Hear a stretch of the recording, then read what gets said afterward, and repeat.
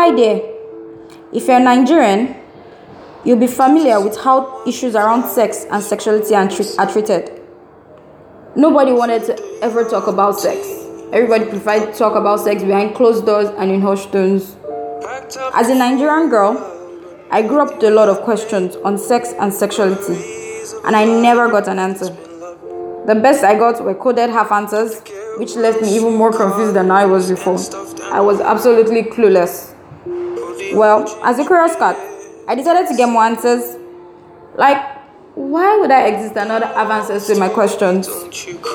I got answers, and sometimes I got even more confused. But it got clearer eventually, and I got to balance my sexuality with all aspects of life. And I'm even still discovering more.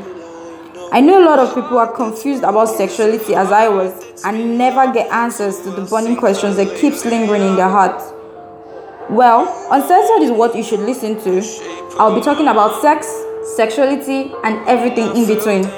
So if you want to listen to unfiltered talk on sex, listen to my podcast. My name, Ola Jumoke, and this is Uncensored.